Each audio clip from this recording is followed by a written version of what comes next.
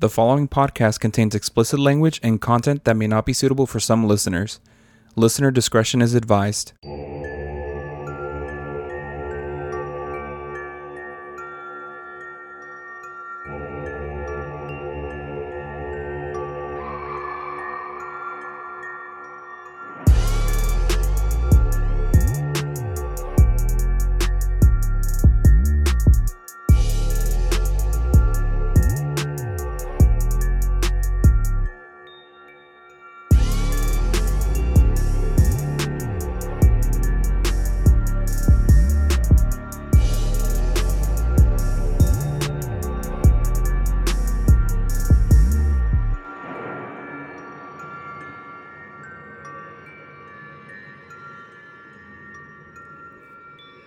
Hi. Hello.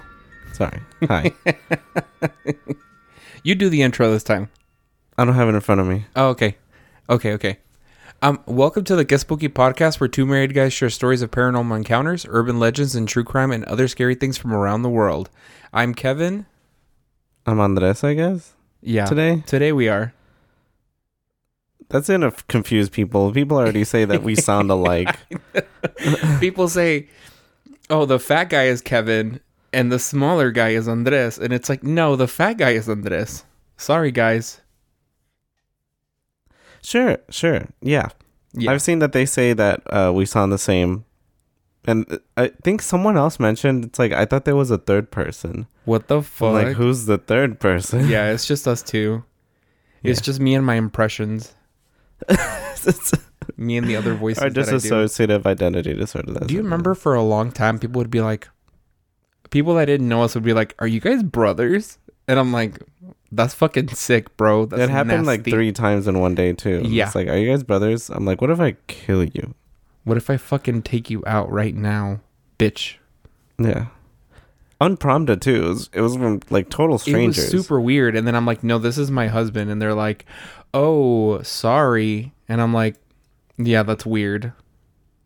No, we're not related. We're not second cousins. Sorry. Oh, you thought this was a rabbit? Oh my God. Stop.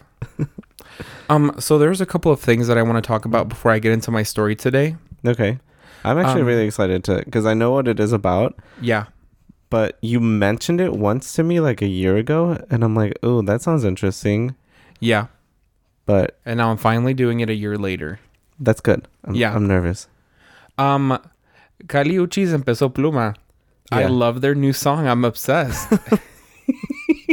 That's the important thing I wanted to talk about. Okay. Oh, I'm sorry. How are you? We missed that like at the beginning since we started a little different. How are you, Andres? How are you doing? What the fuck? How was your week? I've been fighting for my life. I work in taxes. It's tax season. Tax season, I have not. Baby. What day is today?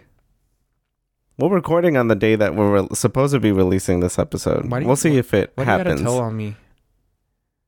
See how I literally didn't do it? What are you gonna say next? Oh, I do the first episode now because you couldn't get your notes done on time during the month? See how I literally did not do anything? You're so rude. See how I did You're not... hypothetically so rude to me right now. Stop. That wasn't even the direction I was going in. Oh, I'm sorry. I was going to say, in the day of today, I have worked 10 days straight. Wow. No days off. Wow. Today I was actually supposed to work till like 8 or 11, I think. I forgot. But we had plans. So I said, hey, I'm sorry. I can't. I can't. I have to record a podcast. Goodbye. I did not fucking say that. What was something else? That song by Kali Uchis and Peso Pluma. It just scratches the right part of my brain. If that comes on at the club, I'm gonna start doing backflips. I'm gonna start swinging from the rafters. Like, I'll just, yeah. I'm gonna scream, cry, and throw up at the club. I'm crying at the club tonight because that song just scratches my brain and hits that little part of my heart so specially. Why is Peso Pluma so chill with his voice? Especially in that song. I don't know how he could do that. Yeah, good for him. I like when artists don't just stick to that one genre that they're good at. Yes. When they expand, especially for male artists. Do something else. Like, yeah. Let's do some musical theater. Let's do some opera. What the fuck? Throw something else in the repertoire. Okay. Let's do Les Miserables. I know you don't speak English, but let's do Les Miserables. I've been dreaming of a true love's kiss. Ooh. Do you remember that vine? Do you remember that vine? I do not, but I feel like, what's his name? Lin-Manuel Miranda is going to come recruit you to put you on one of his horrible songs. He's like my... arch nemesis. Okay. That's not what I was going to say. But yeah, he's like the anti-me. Yeah. He's everything I'm not. Yeah. And I'm everything he isn't. If we were to meet, I feel like that's a song. Those are song lyrics. He's writing this down as I'm saying it. Yeah. Yeah, I feel like if we were to meet, you'd fight him. It's like matter meeting antimatter. Yeah. It would just cancel each other out. Yeah. I feel like if I met a celebrity that I didn't like, I would want somebody to be like, "Oh my God, that's blah blah blah," and I'd be like, "Ew, I don't want to say hi to them. Let's go." Gross. Do you remember that one time where they can hear me? Do you remember that one time I ran into A.V. Quintanilla? No, I don't, because I wasn't there, but you tell me about it all the time. The one time I bumped into Skrillex. Oh, I was there for that. I've run into a lot of people. Maybe they should fucking watch where they're going. I was almost expecting him to be like, "Hey, you look like you can perform. You want to come up with me?" What the fuck? No, I'm just kidding. That was just fantasies in my head. I'm like, oh my God, one day I'm going to get discovered. Okay. For what? I don't know, because I don't have any talents. All I do is not know how to shut the fuck up. And that's why we have a podcast. Thank you for listening. Yeah, exactly. Moving on, because then our primo's gonna attack us. Shut the fuck up. She probably stopped listening forever ago. She's like 3 years ago. I fucking hate these people. They cannot stop mentioning about how I told them to shut the fuck up. She's over there at home like, damn, fan behavior. Wow, obsessed with me. They bring me up. Actually, you know what? That's a good thing. We bring you up almost every episode. I hope you appreciate that. We actually stay up at night thinking of how we wronged you. I actually don't. I stay up at night trying not to buy a lot of things on Amazon while you're sleeping. I have to force myself not to. Like, I was watching a video the other day of Jazzini on TikTok, and he was talking about like how he thinks that doctors should make a pill to give you that satisfaction of you having just spent a lot of money, but without spending any money, that the pill just gives you the satisfaction or that feeling. And I think I need that. Isn't there a chemical for that? Endorphin? Those endorphins. Oh, what's that thing called? Like the pleasure chemical? I think it's endorphins. Like when you give someone a hug? I think that's endorphins. Okay. Doctors? Can we get a doctor? Doctors that don't hate us, please. That girl was a doctor. Ooh. No, people are like, what the fuck are these people talking about at this point? We're rambling. Like, yeah, we're just saying nothing. So if this is your first time listening to us, or a returning listener, welcome. Do you want to jump into your case now? Yeah, I guess, since I don't have anything else to talk about. Do you got some good palate cleansers? I do, yes. Okay. So, I'm doing the Starlight Tours. Have you ever heard of this before? No. You kind of mentioned it, and I feel like I have a slight guess as to what it is, but I don't know the full details. Okay, get ready. I'm going to give some backstory. Okay. Saskatoon is the most heavily populated city in Saskatchewan. As a province, it has the highest murder rate per capita in all of Canada. 75% of the male population and 90% of the female population in Saskatchewan prisons are First Nations people.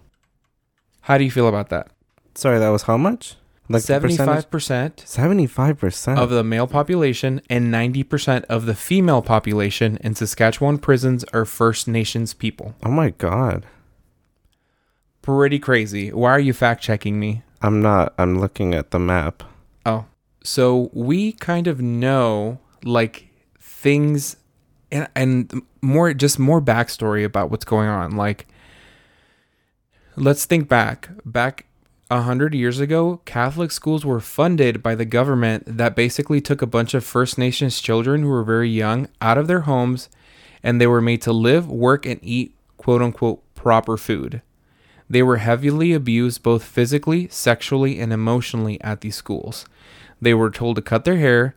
They were told to stop speaking their language, and they did this all in the hopes that these children would assimilate to Canadian culture.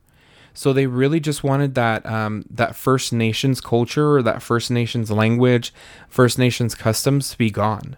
Yeah. Like they wanted them to assimilate, which I think like a lot of what happens, or a lot of like what people think about Canada, like people always say that Canada is like where nice people live, like Canadian niceness. But Canada has a lot of problems in how it teaches. It's like the way America treats the black population, like just the mistreatment, the radicalization, the racism, the prejudice, like the prejudice that's practiced. Like, and I didn't realize this. I mean, I knew about the school that was found in Canada, which I'm going to touch on a little bit, but just to give backstory of like what is going on with like the Starlight Tours and what type of situation that Indigenous people are in this province of Canada. Like it's just not. Let me take a step back. It's just, I did the research on this and I was so surprised. Because it's like we like have joked about like, oh, we don't want to live in the United States, let's go move to Canada. Yeah, but honestly, Canada's not any better. I mean, they have like, you haven't really explained what that is. So okay, we're gonna get into it. Okay, give them backstory. Okay, imagine taking this population of young children and under the guise of state-sanctioned protection, assimilating them into proper Canadian culture, whatever that means. Really, to me, what I understood with it is it's synonymous with whiteness. Obviously, you then take the children, abuse them sexually, and beat them. They're not allowed to see their families. They don't allow them to be raised in their culture and refuse to have them speak their own languages. They cut their hair that holds a lot of cultural significance. They don't allow them to dance. They don't allow them to practice any kind of cultural practices or traditions that they're taught. A lot of these kids were taken young, and they're growing up in a system that shames them and their culture. They're supposed to want to assimilate to Canadian culture because this is like close, like being close to white Canadian is like the right thing. So thinking back, in May of 2021, a couple of years ago, 1,900 bodies on one of the old campuses of a couple boarding schools in Canada were found. Officials found several mass graves full of thousands of dead children's bodies who attended those residential schools. It was very common for kids to disappear. It was common for kids to be overworked, murdered, hurt, and beaten.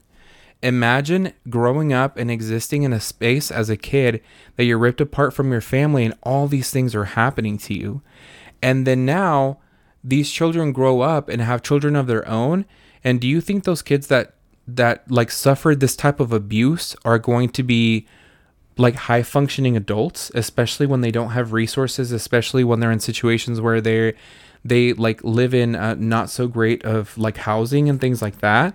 Like, all this to say that I feel like when people say that people of color or like Indigenous people are no good and they only get into bad things is because we're put in a situation where that's all we know. Like the abuse that is brought, like brings us up, and like all of these bad experiences, like there's a reason why these things are happening. It's not just because like we all act this way.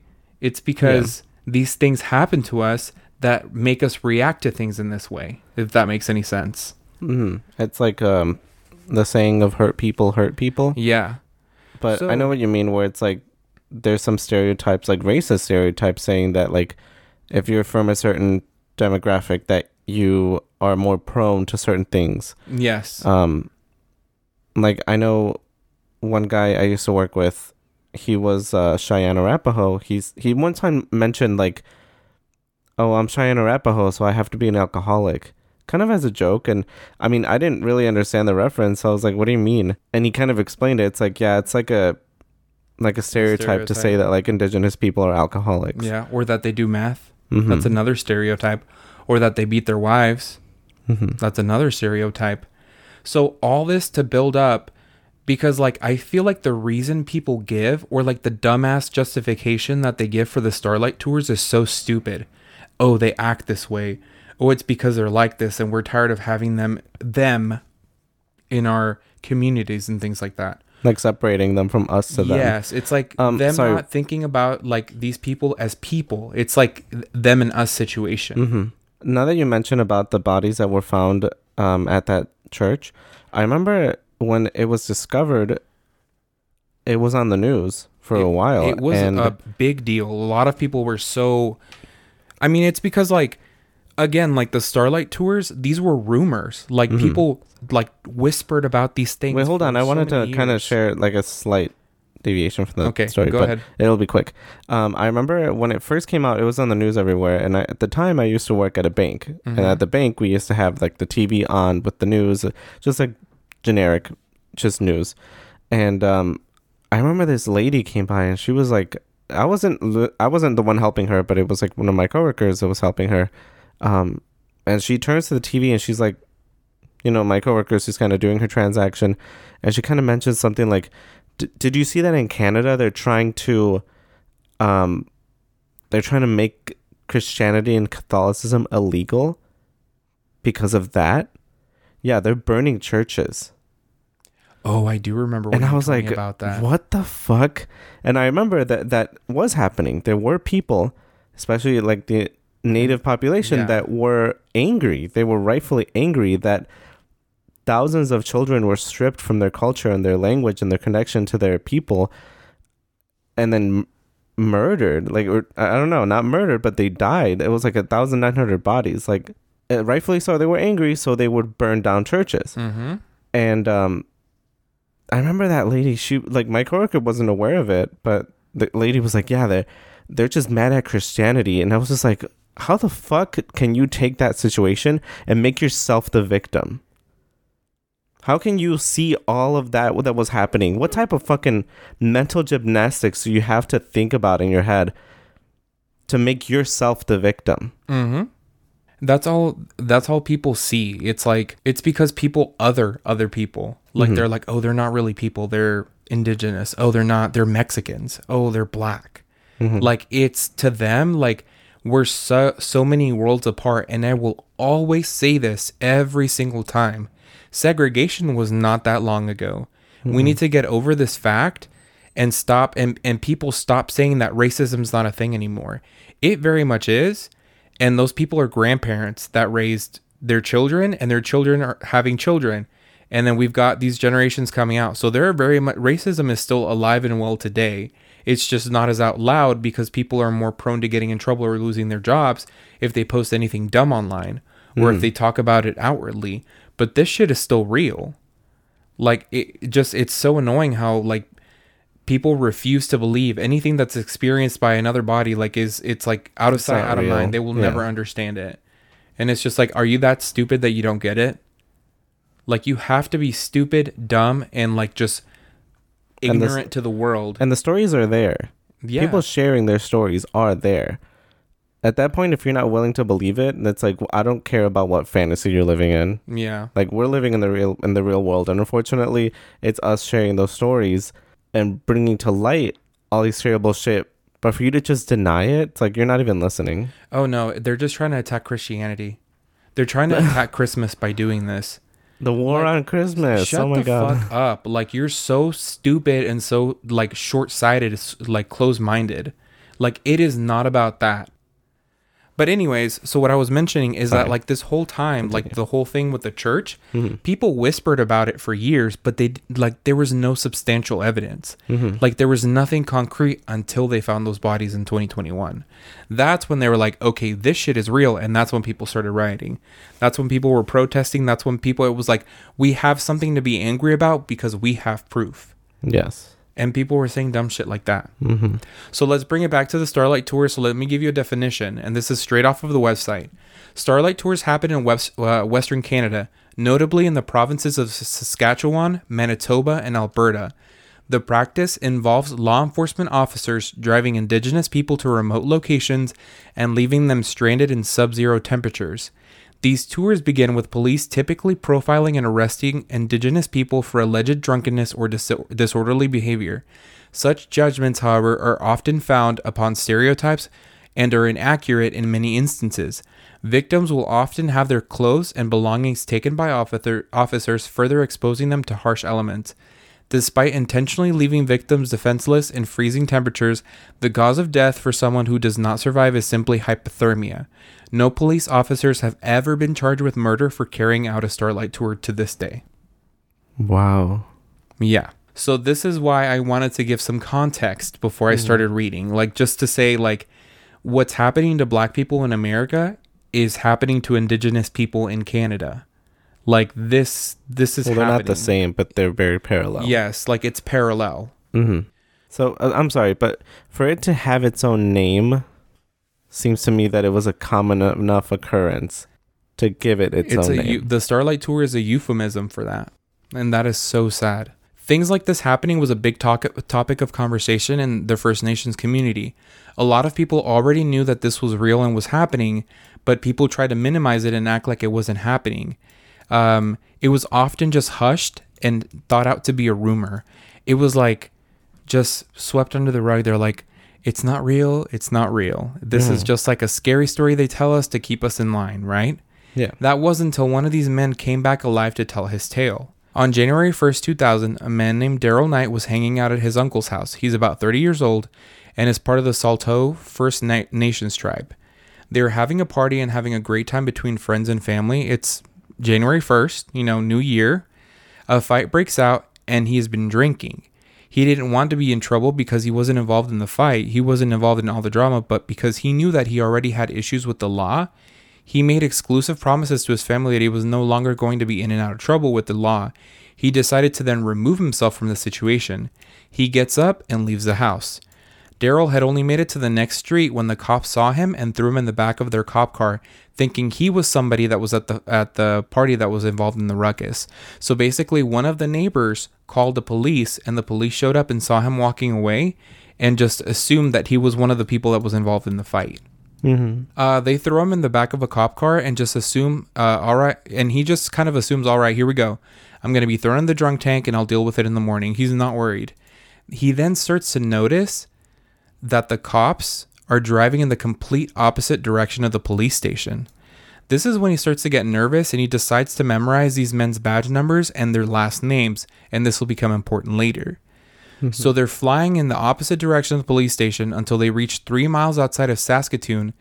Mind you, it's 20 degrees below freezing tonight on this particular night. He's obviously nervous. He doesn't know what's going to happen. He's scared for his life.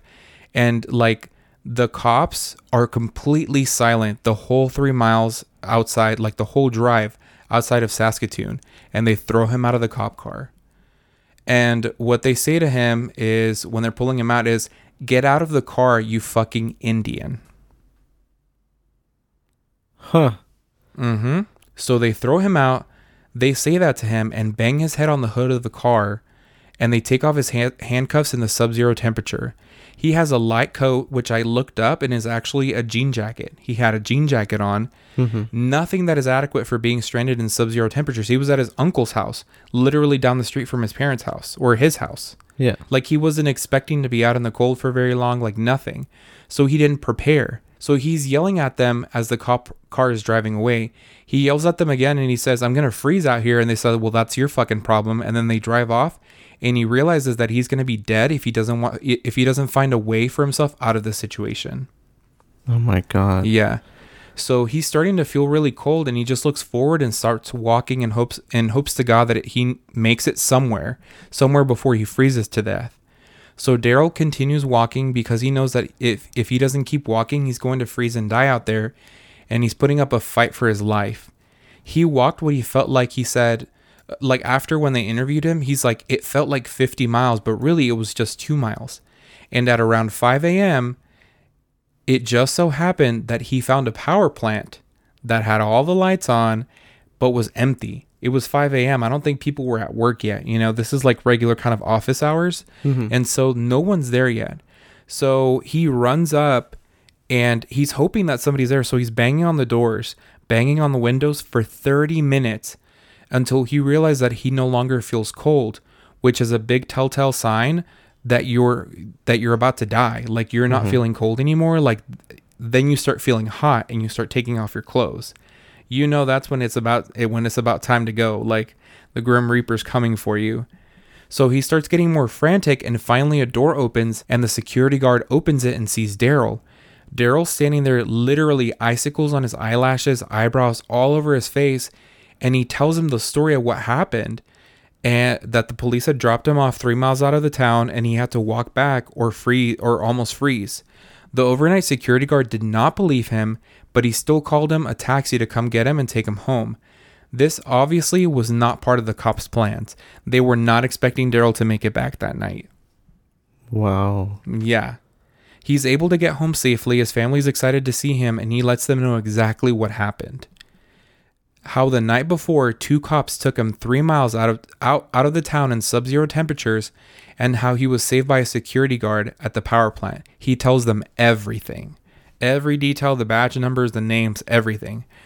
Without a shadow of a doubt, at this point, his family realizes that the Starlight Tours are not just something that are rumors or conjectures to scare people.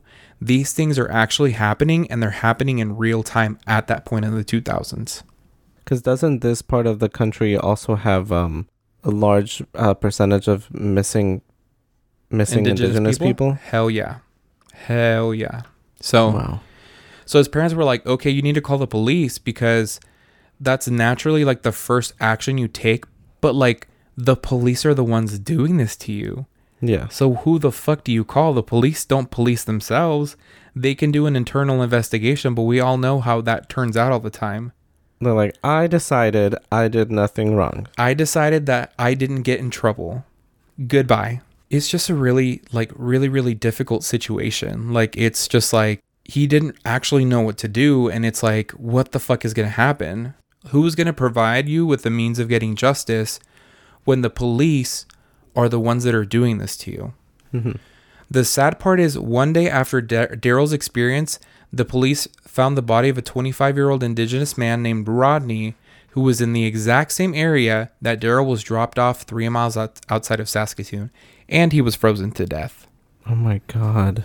1 month later, on February 29, 2000, another man named Lawrence, who was also an indigenous man, was found in the same exact area that Daryl was dropped off and that Rodney was left, seen only wearing a t-shirt and jeans in sub-zero temperatures. His body was found, and he was last seen on January 31st, 2000. And to keep in mind, this part of like Canada is super cold this time of the year, so if he had frozen to death, nothing would have happened to his body. It would have just been frozen out in the field until it was found. Wow. So his body sat out there for almost a month before he was found. Now, we're up to 2 frozen bodies in the same place that Daryl was able to escape from. The 2 bodies were found, and then Daryl finally decides to say something. And so now that he says something, and there's 2 bodies that were found, the RCMP decides to open an internal investigation. Right? Sorry, what's that? The Royal Canadian Mounted Police, which is their police department, right? Mm-hmm. The RCMP. So they're like, okay, I guess something weird's happening. Let's open an investigation. How do you think that ended? Tell me, how do you think that ended?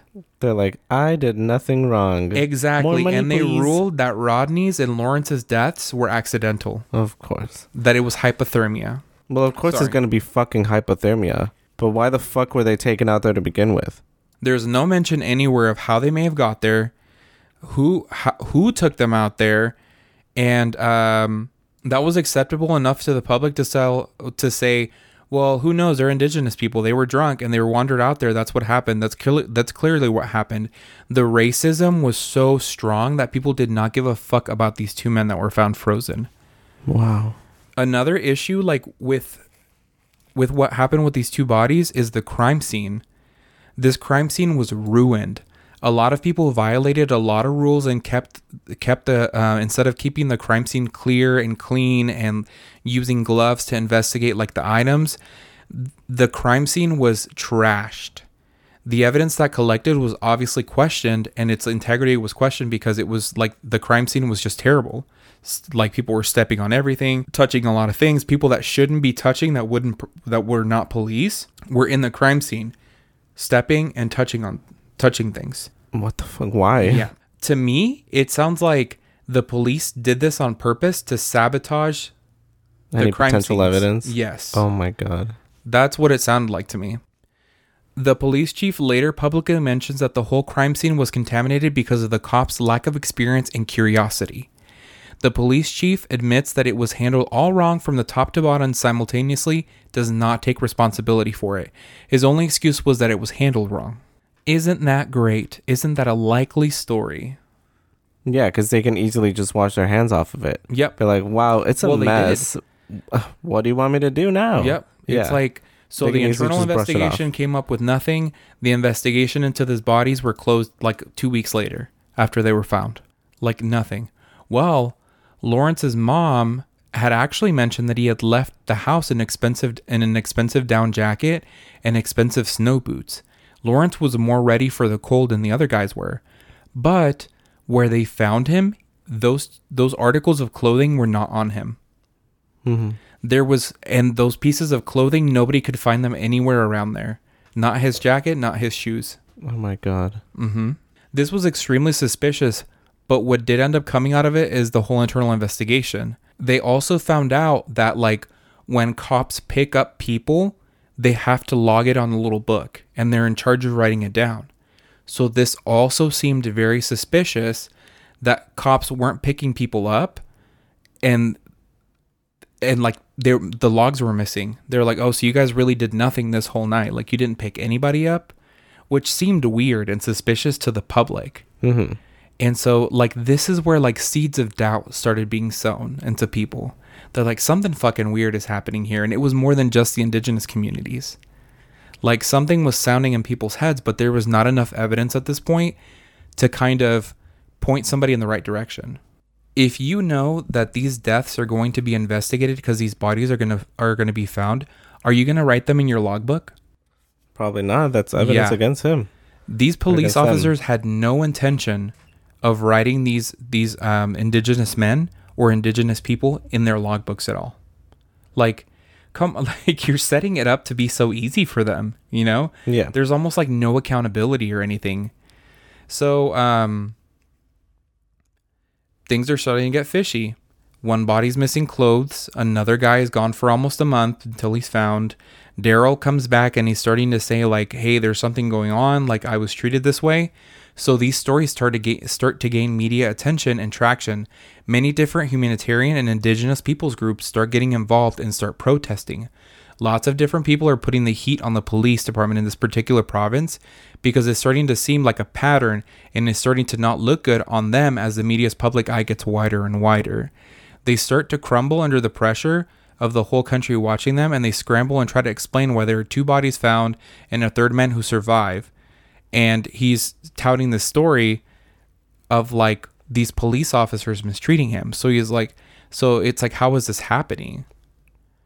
So like after a certain point though, do you think that like there was clues, not really evidence, but there was clues pointing in the one direction that would make it appear that he wasn't lying? Like, do you think some people were like, maybe things are finally like things are lining up a little too well? Yeah. So here's this next part. Then a call comes into a local newspaper asking a journalist to investigate the story of a man who was found frozen to death in the 90s. In 1990, right? Oh, shit. It was his mother, and what happened to him never sat right with her. How her son was found, what ended up happening to him, so the local paper picked it up and started to investigate the story privately. The journalist started looking into this and found an article about this particular case. The victim's name was Neil Stonechild, and he was found frozen on the outskirts of Saskatoon in 1990, a full 10 years before Daryl's case. You can only imagine how many other people went unreported or underreported, how many other missing people disappeared, and no one knew what ended up happening to them, even dating before the 1990s, through the 90s, through the 2000s. Like, there's not good record of this.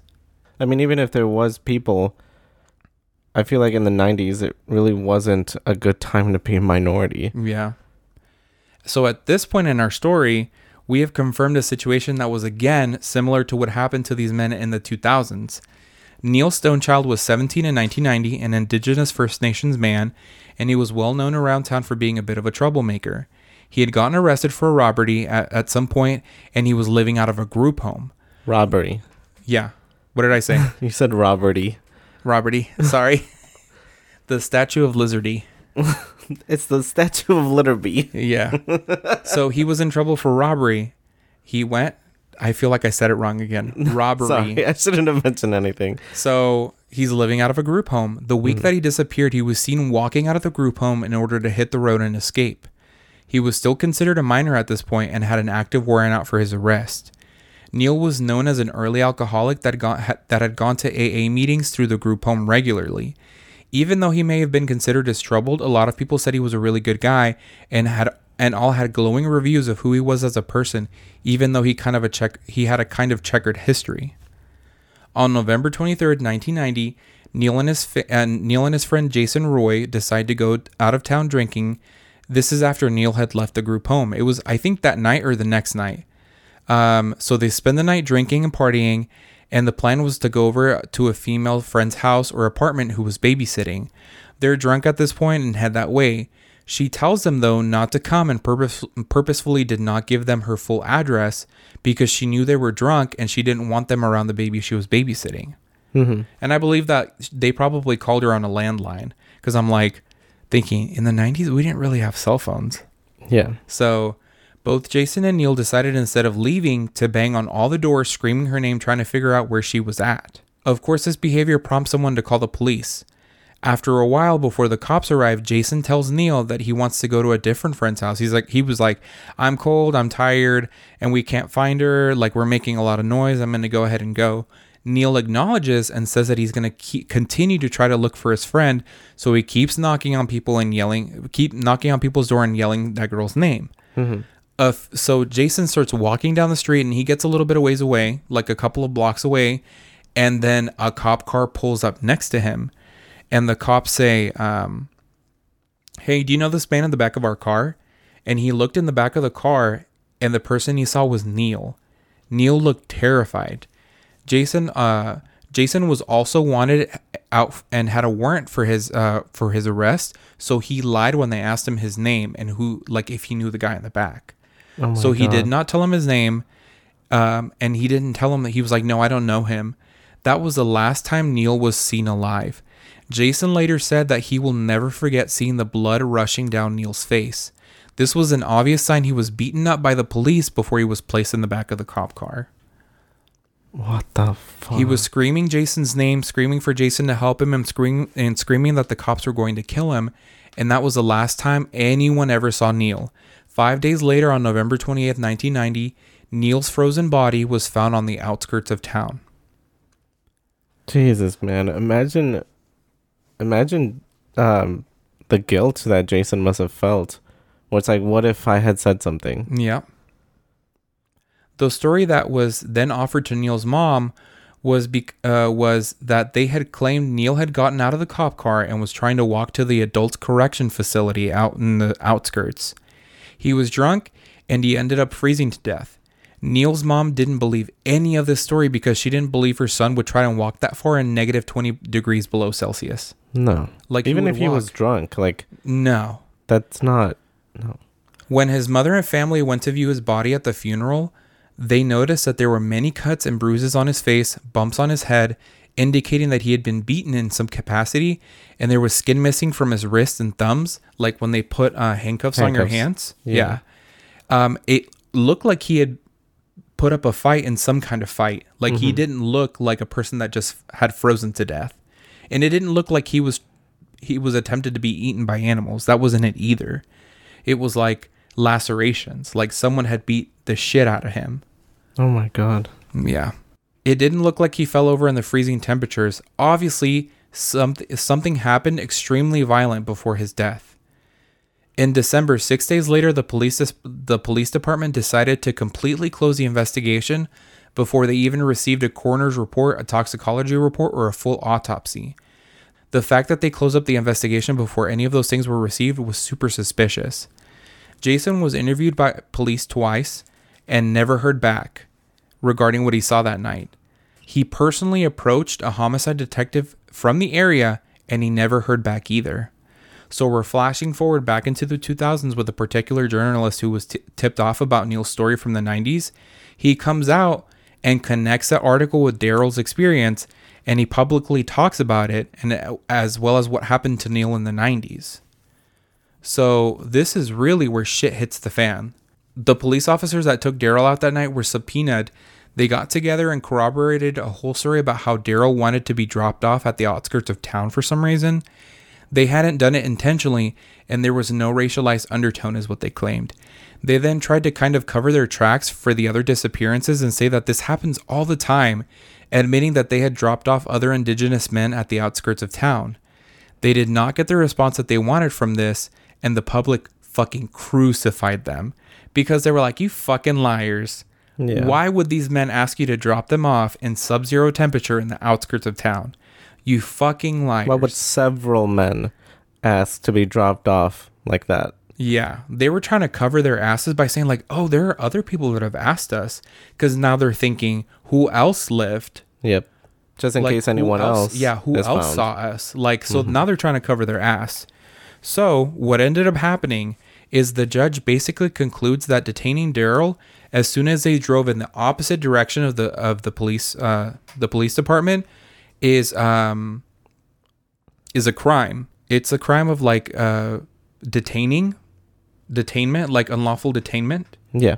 And like they almost argued for like kidnapping because he didn't ask to be dropped off. They took him, you know? Mm-hmm. And so in Canada, this sentence usually holds a punishment of about 10 years. Oh, okay. Ken Munson and Dan Hatchen, the police officers that drove Daryl, were suspended without pay, found guilty of unlawful confinement, and ordered to serve an 8 months jail sentence. 8 months? Unfortunately, they were free after serving only 4 months of their sentence for good behavior. Yeah, because their friends were on the other side of the fucking bars. Yep. Wow. Yep. Honestly, I'm just as surprised actually that they were convicted and sentenced. That's a big surprise surprising for me. And I think it was because of all the media. There were so many people paying attention to what was going on. They knew that if they didn't do something, that somebody was going to swoop in and say, all of you guys are fucking idiots. Get them out of office. Like, get this judge out. Get this chief out. Yeah. They were just going to clean house. They were trying to set them as the example. Yeah. But for 4 months, I think what they were trying to do is kind of wait out those months eventually. Because they probably knew. Like, no, they're not going to serve their full sentence. Yeah. I hate how people are so willing to be like, oh, well, at least it's something. Yeah. And I know I just said it's not enough. Like, but it's like, girl, we should not be accepting the bare fucking minimum. Yeah, the bar is low. The bar is on the ground. And it seems like, why are we happy with them just getting 8 months? Yeah. Like, these are people that died. Brothers, dads, uncles. Yep. These are people. Like, try to think about, like, what if this was your uncle, or what if this was your dad, or what if this was your brother? Like, it's so easy to like compartmentalize, but these are people with families. Mm-hmm. So the police chief was also relieved of his duties, and I found this really surprising. After he was fired, the police chief publicly finally acknowledged that what happened to Daryl Knight, Rodney Nyastis, Lloyd Dustyhorn, and Neil Stonechild were commonplace practices. Oof. That this happened to First Nations individuals more than usual, and he admitted to basically the fact that he had knowledge that this was happening the whole time he was a police chief. So he knew. All of that was corroborated, and the Starlight Tours were no longer a myth. They were true, and they had now convictions under its belt. Oh. They were trying to set the fucking precedent. Yep. And that's fucked up that he's like, yeah, I kind of knew this was going on. I just didn't do anything about it. Their logs looked a little too empty to me at the end of the night. It's like, bitch, what were you doing all night? Nothing. Scratching his balls. Not working. The fuck? No. The bar's on the ground. So what has happened since this happened? The province of Saskatchewan created a commission of inquiry into the death of Neil Stonechild, criticizing the Saskatoon Police Service and making 8 recommendations for change. They recommended increasing the number of Indigenous police officers, designating an Aboriginal police officer as peace officer with the rank of sergeant, improving race relations and anger management training for officers, and making it easier for the public to file complaints against the police. 19 years later, progress remains slow and the Starlight Tours continue to happen. So, obviously they did not take into consideration what was told. And so I found this also interesting. So this is pulled off directly from an article. According to mainstream news networks, the most recent Starlight Tour incident is that of Jeremiah. In the summer of 2019, an Ontario provincial police officer took the young man, left him on the side of a highway, and told him not to return. He walked in intense heat for 10 to 14 hours to Gull Bay, the closest community to him. In a CBC interview, Skunk recalled that he had to drink water out of puddles on the side of the road to stay hydrated, stating, "I could have died." So his name was Jeremiah Skunk. So he goes by Skunk. How far did they take him out of town? It's not stated, but he had to. So they told him, "Don't come back this way." Mm-hmm. So he walked the other direction, 10 to 14 hours to the next town. What the fuck? So, because he knew that if he went back to the town where he was from, they were going to kill him. He's like, they're obviously going to do something to him, to me, so I have to go the other way. So that's why he ended up walking 10 to 14 hours in the intense summer heat to go to the next town. As shocking as his account is, Skunk is not the most recent Starlight Tours victim, not by a long shot. On April 4th, 2023, a video on the social media platform TikTok described the practice of Starlight Tours. In the comments, hundreds of users united to share their stories. Some shared first-hand accounts and others shared stories of their loved ones. There was a comment that said, "Had a cousin and uncle die from this. On their record, it states that they drank too much." Another one comments, "Happened to my brother. Took his shoes and jacket. He walked back to the city and it took him almost 3 hours until he got back." Another user said, "Worse is when they take your belt shoelaces and warm coats. Been stranded outskirts of town multiple times myself."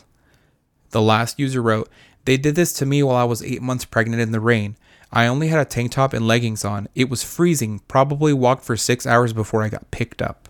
So this is still fucking happening today. Sorry, as you were reading, I opened my phone and it was Twitter. And the first thing I see, someone tweeted saying, it's a picture of a little pig with a police hat on, and it says, "Guess what? I don't stop crime. The main role of law enforcement is to catch and process criminals after crimes have already occurred. Abolition and defunding efforts seek to redistribute funds into programs focused on fixing social and economic issues that create crime in the first place." And this in most is why times, I mentioned the backstory at the beginning. Yeah. Like the situation people are put in gives you no other. It doesn't give you that situation you're put in makes you disenfranchised. You can't afford school. You can't afford education. So what else is there but to turn to crime or easy money? Yeah. Wasn't there like a study done by like the World Health Organization or something that tried to find the cause of crime? And all of them were like lack of access to resources, lack of access to good paying jobs. And it's like, we didn't even fucking learn anything. Nope. They're like, wow, what was that anyway? That is true. I do remember talking about that. Yes. But not even that, like with as much as defunding and redistributing of funds, you're not going to get rid of racism like that. Nope. And that's what this was. It's... And all the police that kept this a secret, because there had to be more police that knew about this. Yeah. People always want to say like, "Oh, there's good police out there." It's the blue wall of fucking silence. They protect each other. Mm-hmm. The fact that they're not saying when they know one of their buddies is doing something, that makes them a piece of shit just as much as like the other that one guy, that one guilty cop by association. Car, that one sorry. That what was his name? Cop The chief of police. The chief of police. Yes, yeah. He fucking knew all along and didn't do anything. So it's like, even if they're at the very fucking top of the food chain at the fucking police station, they're still not doing anything. Yep. Like, you're the boss. You could be saying something. You could be stopping that. But instead, they're buying pizza parties. Insane. I can't understand racism. It's like, how are you mad that someone doesn't look like you? That's the end of the Starlight Tours. Wow. That's it. That's all I have. Intense. Yeah. So it's like, I don't even know what trigger warnings. Like I did mention like sexual abuse at the beginning, but I'm like, this is kind of like racism, police brutality. Like I was just like, it's not outwardly like violent, but like it's the themes are heavy that we talk about. It is though. Like it's violent because it's racist. Yeah, but like to me, I was thinking of like when we talked about Stacey Vincent, I talked about how like she got her arm cut off. Like it's gory. Mary Vincent. Yeah, Mary Vincent. Mm-hmm. And we talked about how like those things happen. Like this was different to me. Like it was, but you're right. Like it's still violent, even though it's like it's an abuse I'm not of power. Actively describing like somebody getting dismembered. Like it's still a very violent thing that people have, that people feel some type of way about. You know? Yeah. I think, to me, I see it as a form of violence because not only is it racially motivated, it's an abuse of power. Yeah. Like, they're taking advantage of their title, of their position as a police officer, someone that's supposed to be, like, highly regarded within the society. They're taking that power and using it to abuse a population. Delusional. I fucking hate like that. A theme that keeps coming up in this podcast is how trashy the police are, and no matter what country they are. No matter what country. That's crazy. Damn. Like I made the joke the other episode about like it's not just the politicians that are corrupt. Like, baby, they're everywhere actually. Yep. In the U.S., they just call it lobbying. Yep. They're like, we're not corrupt. We just accept millions of dollars of money from private interest groups and call it lobbying. Yep. Fucking crazy. This shook me. I don't know why I didn't do this like before when I mentioned it to you the first time. Mm-hmm. It was like I had to process what the fuck was happening. And it took me a year to process.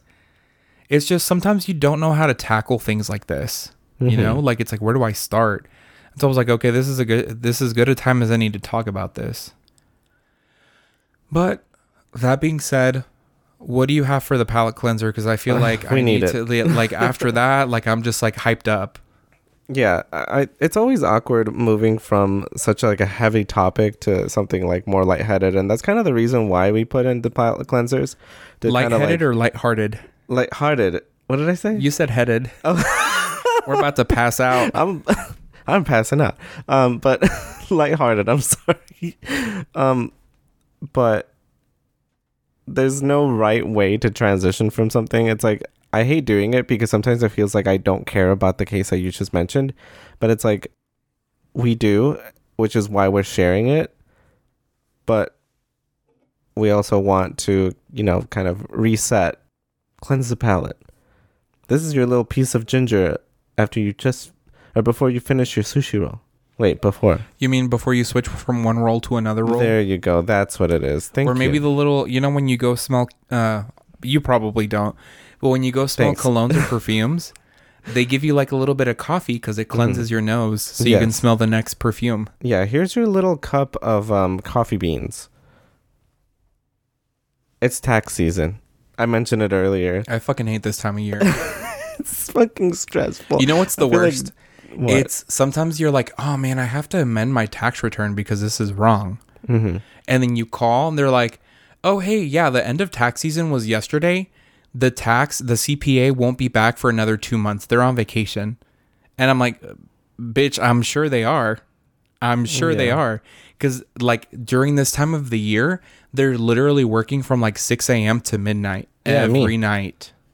They just like me for real. They just like you for real because they're trying to file them taxes. Yeah. And I'm sure that they win their money's worth and then they go on vacation for 2 months. That literally happened. I called, remember last year, I called and I was like, hey, like, can I talk to somebody about like business stuff, like business taxes? Yeah. Mm-hmm. And she was like, yeah, no, this lady's gone to Mexico for the next 2 months. I'll let her know that you called. Never called me back. Of course. But we got next. So that was tax. What was I going to say? No, I was going to say, like, I don't think I've ever amended tax. Like, if I have to, like, if I get an additional form after I filed my taxes, I'm just not going to include it. I ignore it. I didn't see it. A 1098-C? I don't give a fuck.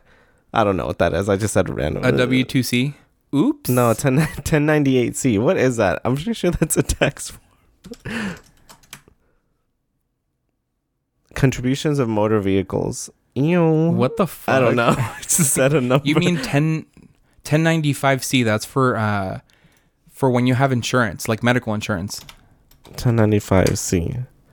Employer provided health insurance. Yes. Yes, I did have health insurance the entire year. Thank you. Mm-hmm. Let's report it. Yeah. You got dividends from stock?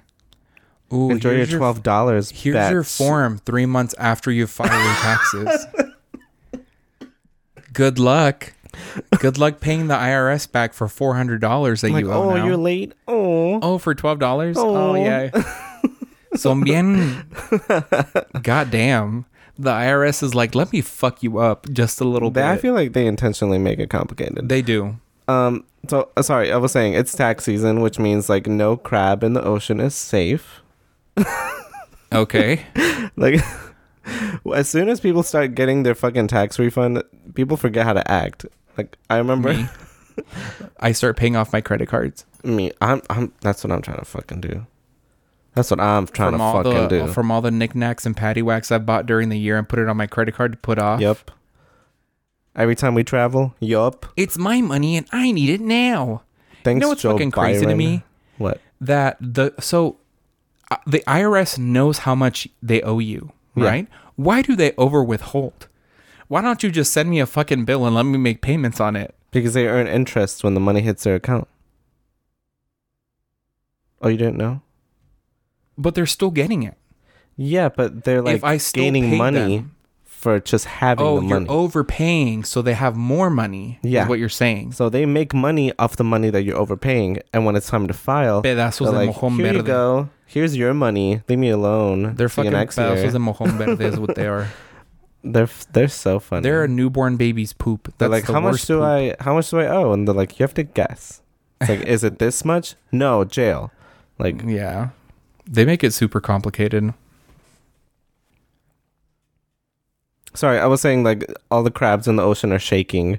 Like there will not be a safe crab in the ocean. I remember when people were getting stimulus payments too. Do you remember that? Yeah. People like posted crabs and lobster, and I was like, "Damn, live your best life." I don't really like seafood. I don't like seafood, but that doesn't mean I don't enjoy that other people enjoy it. You know what I mean? Yeah, that's true. What did I do with my stimulus check? I think I paid off my car. I think you did pay off your car, and I gave a payment to my credit card. Why have I not finished paying off my credit card after giving these big ass payments? I have a spending problem. Ew. I'm almost done. Okay. I'm almost done, I hope. In general, or like with the palate cleansers? Oh, with everything.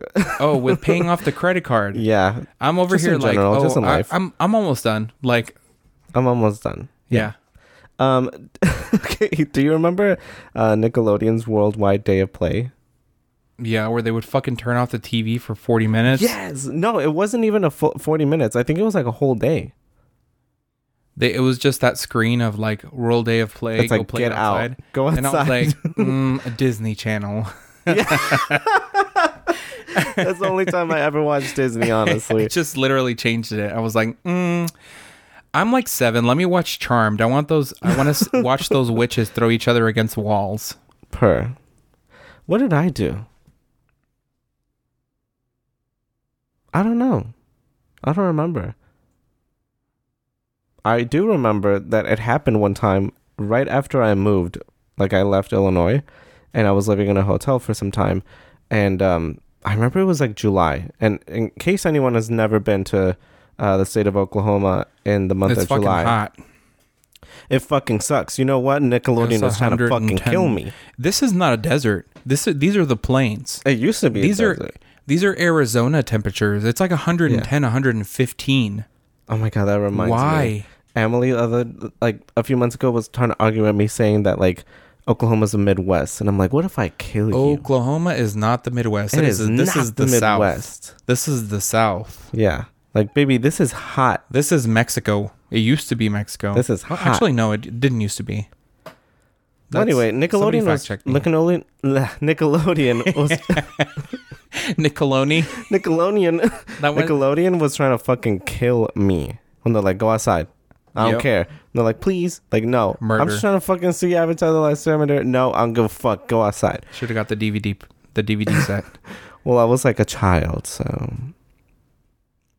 have you heard that Stanley Cups? Do you know what that is? Yeah, they have lead in them. Okay. So I remember we talked to Brittany, our friend Brittany.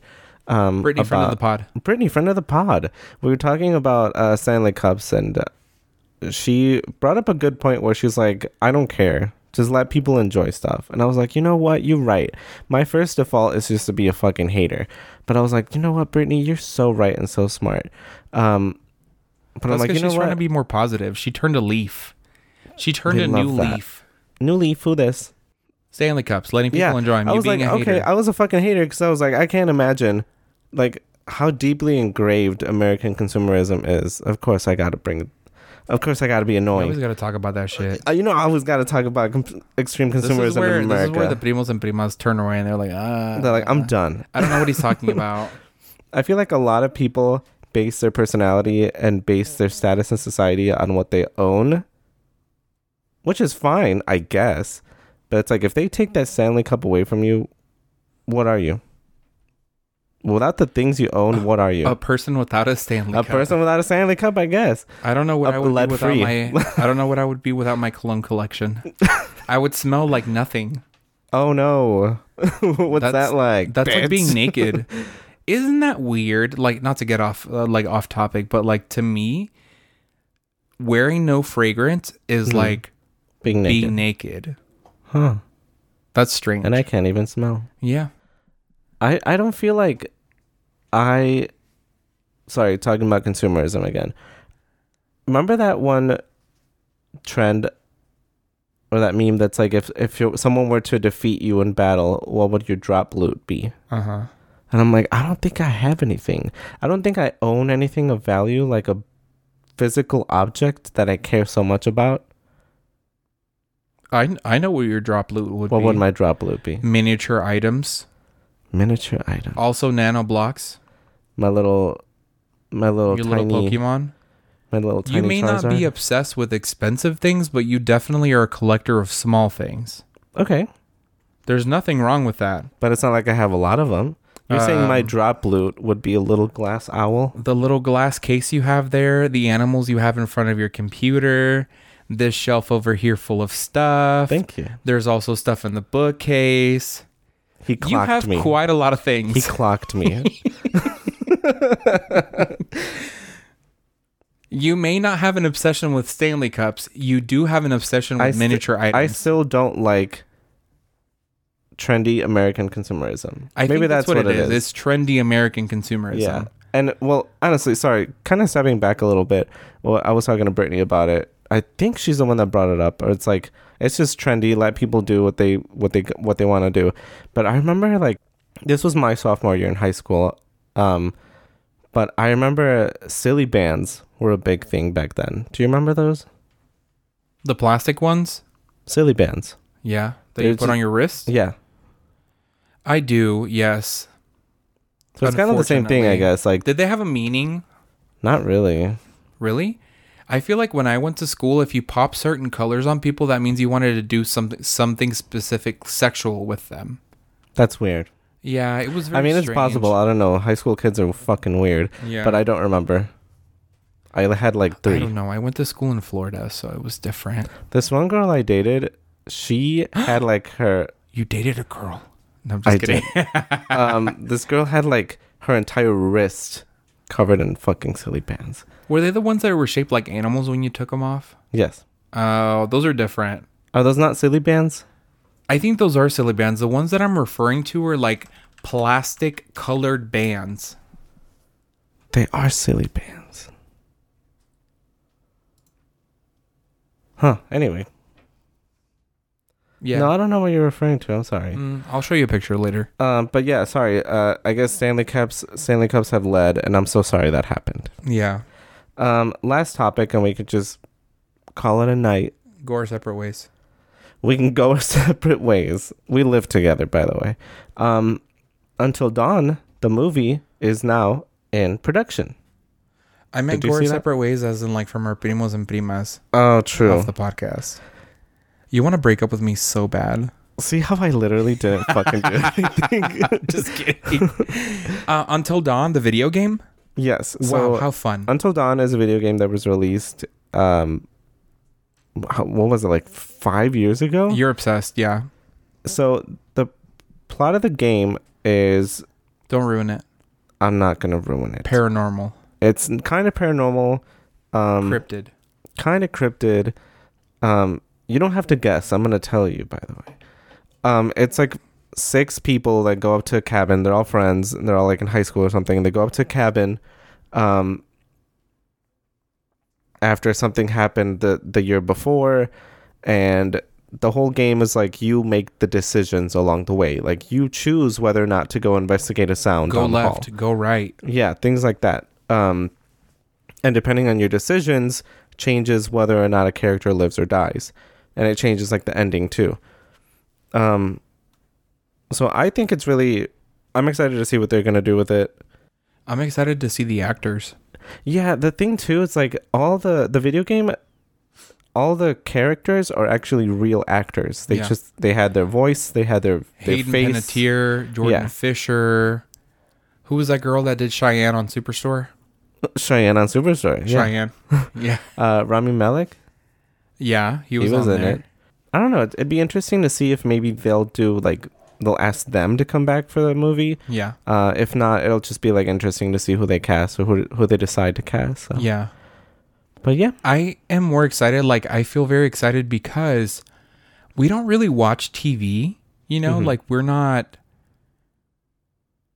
don't have things that we watch a lot. And so I don't recognize a lot of the actors that are coming out now.